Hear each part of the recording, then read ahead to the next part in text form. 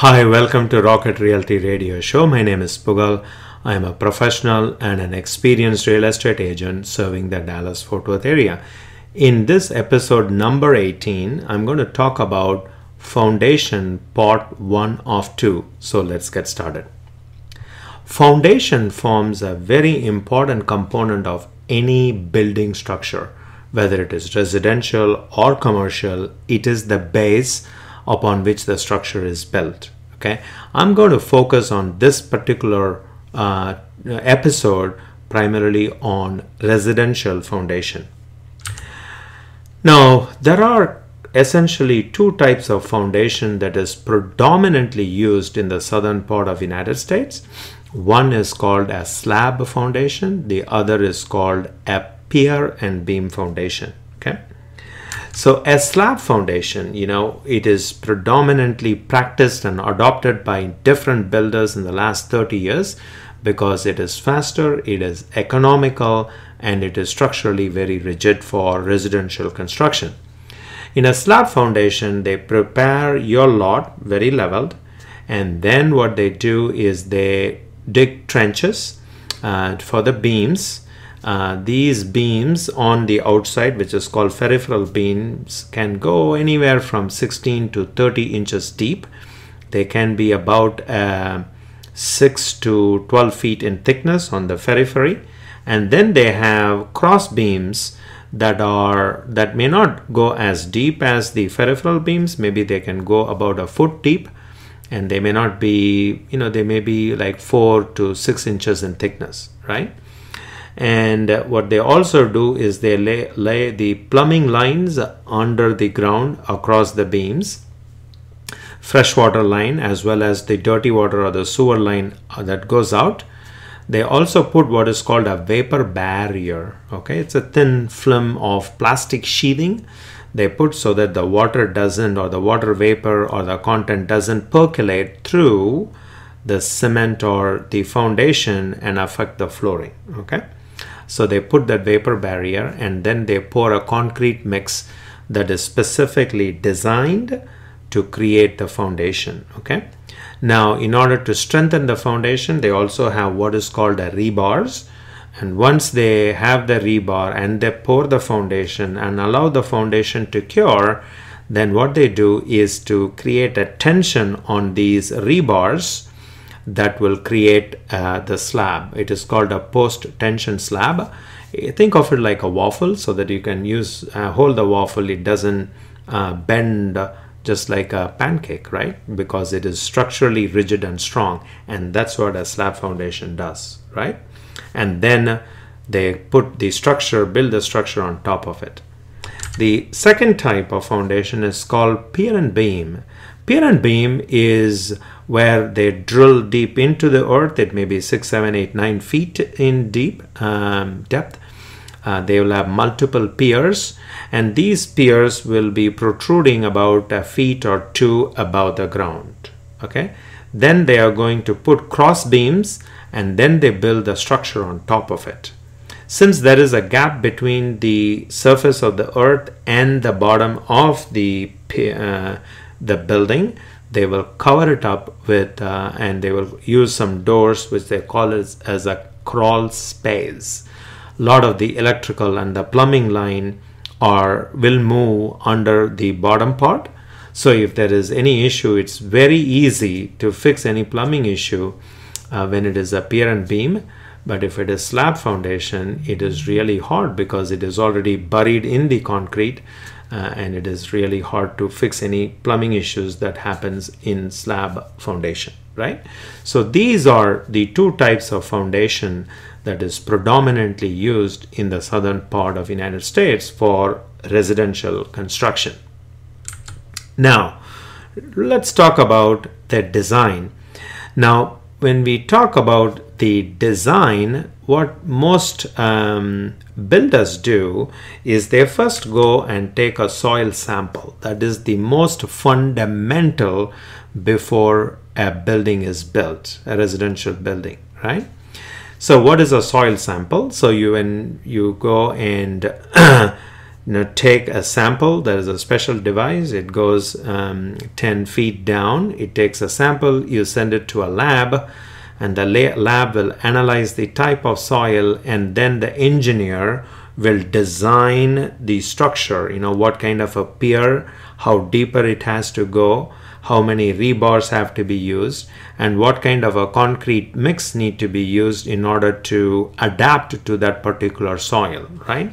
So that is how the pier and beam as well as the slab foundation are designed based on the soil sample analysis, right?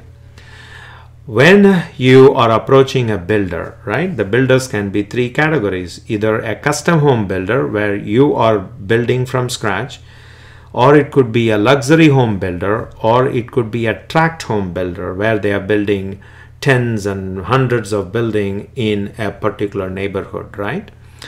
Now the key difference is that what kind of soil test or sample does the builder use? For most of the tract home builders, what they do is they will take an entire subdivision, right? Take one sample, okay, soil sample, and they design the hundreds of foundation based on one sample, okay? 100 lots, or some builders even 500 lots, they take one sample and they design based on one sample result, So you can think about the quality of the foundation. Some of the luxury home builders will, and as well as the custom home builders, you pick the lot, and once you pick the lot, they will take the sample, do the soil sample testing, and then they will design the foundation based on that particular lot, right? So that foundation will be structurally sound and better when compared with the foundation where you are doing a sample of hundreds of 50 lots, right? Because a tract home builder, they are more interested in the quantity of homes they sell, and therefore they compromise a little bit on the quality, right? Even though they guarantee the structural warranty is for 10 years, right? So that is the key difference in the design of how the foundations are designed by these different categories: luxury home builder, custom home builder, and tract home builders. Now, let me talk a little bit about the soil in the southern part of United States. The southern part of United States, the soil is what they call expansive soil or active soil. What do they mean? Now, when it rains, right, it is a highly clay soil. So when it rains, it's like a sponge, okay? The soil expands, okay? And when it expands, what happens? The structure that is on top of the soil, it moves, okay? The base, the slab, if it's a slab foundation, it moves. And also, if it is a pier, it also moves slightly, right? Because the soil expands. At the same time, during Texas summer, right, it is very hot and it shrinks. And when it shrinks, then the foundation that is on top of it also shrinks, right? So when you have this expansion and contraction, the whole slab moves as a unit, right? And when it moves as a unit, the structure that is built on top of it also moves. And what that results is possible foundation issues. Okay. Now, some folks say that it is a settlement because you may see some cracks, or it is soil movement, which is very typical because it is Mother Earth. And when it rains, of course, it expands, and when it is dry, it contracts, and therefore the slabs are designed to move. Now, what is considered an issue is as long as this movement is within a certain range, it is within certain tolerance, it is acceptable. Typically, it's a couple of inches every 20 feet, okay? And again, those standards differ from from different engineers, but typically couple inches within every 20 feet is a norm that is used, right? Now, as a homeowner, right, you don't know what are the tolerance. If your home is having a foundation issue, there are some signs. They don't appear suddenly. Okay, there are some signs. So what I recommend, typical, if you're a homeowner, is just see some signs. For example, if you walk outside of your home, and if you happen to see a big crack like I have on the picture, right? This is a real picture of a property that I was showing for my client, and I told my client, hey, if you want to buy the home, you're going to spend a lot of money fixing the foundation because it has a big crack. So that is called an expansion joint. You can see it on the outside.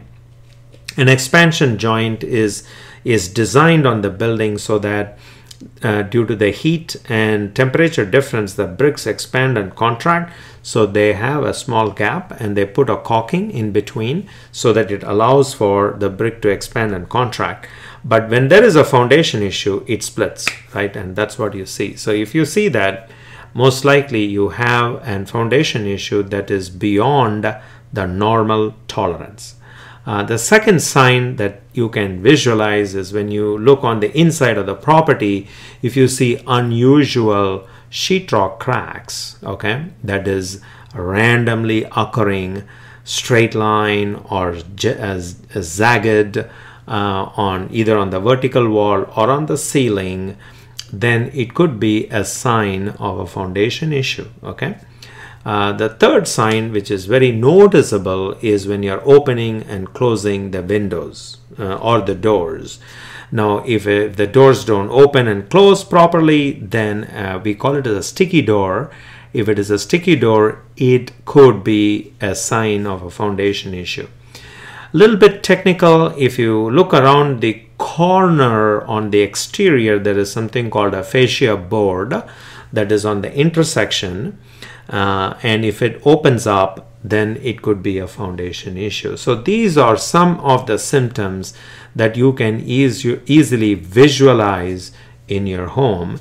And if they do, you need to, just take a precautionary measure. It could be within tolerance, or it could be a foundation issue, okay? Nothing to be alarmed, but some word of caution. Another sign that I've come across in my years of experience is tiles. If you see tiles cracking or breaking and it has a line on the floor, maybe in the kitchen or in the bathroom, that could be also a sign of unusual movement that could be beyond the tolerance level, because the foundation is moving so hard it cracks the tile, right? Because tile is very brittle, rigid, and when there is a crack, it just cracks, and it can pass along 5-6 tiles in a straight line, right? So that is a sign of a foundation issue, right? So if there is a foundation issue, what should you do? If there is a foundation issue, or how can you prevent from having a foundation issue, is what I plan to cover on part 2 of foundation. If you like this video, please like me on my Facebook page, which is www.facebook.com/RocketRealtyTX. If you're watching this on the YouTube channel, please subscribe to my YouTube channel, which is youtube.com/C/RocketRealtyTX. See you next time on Foundation Part 2 of 2.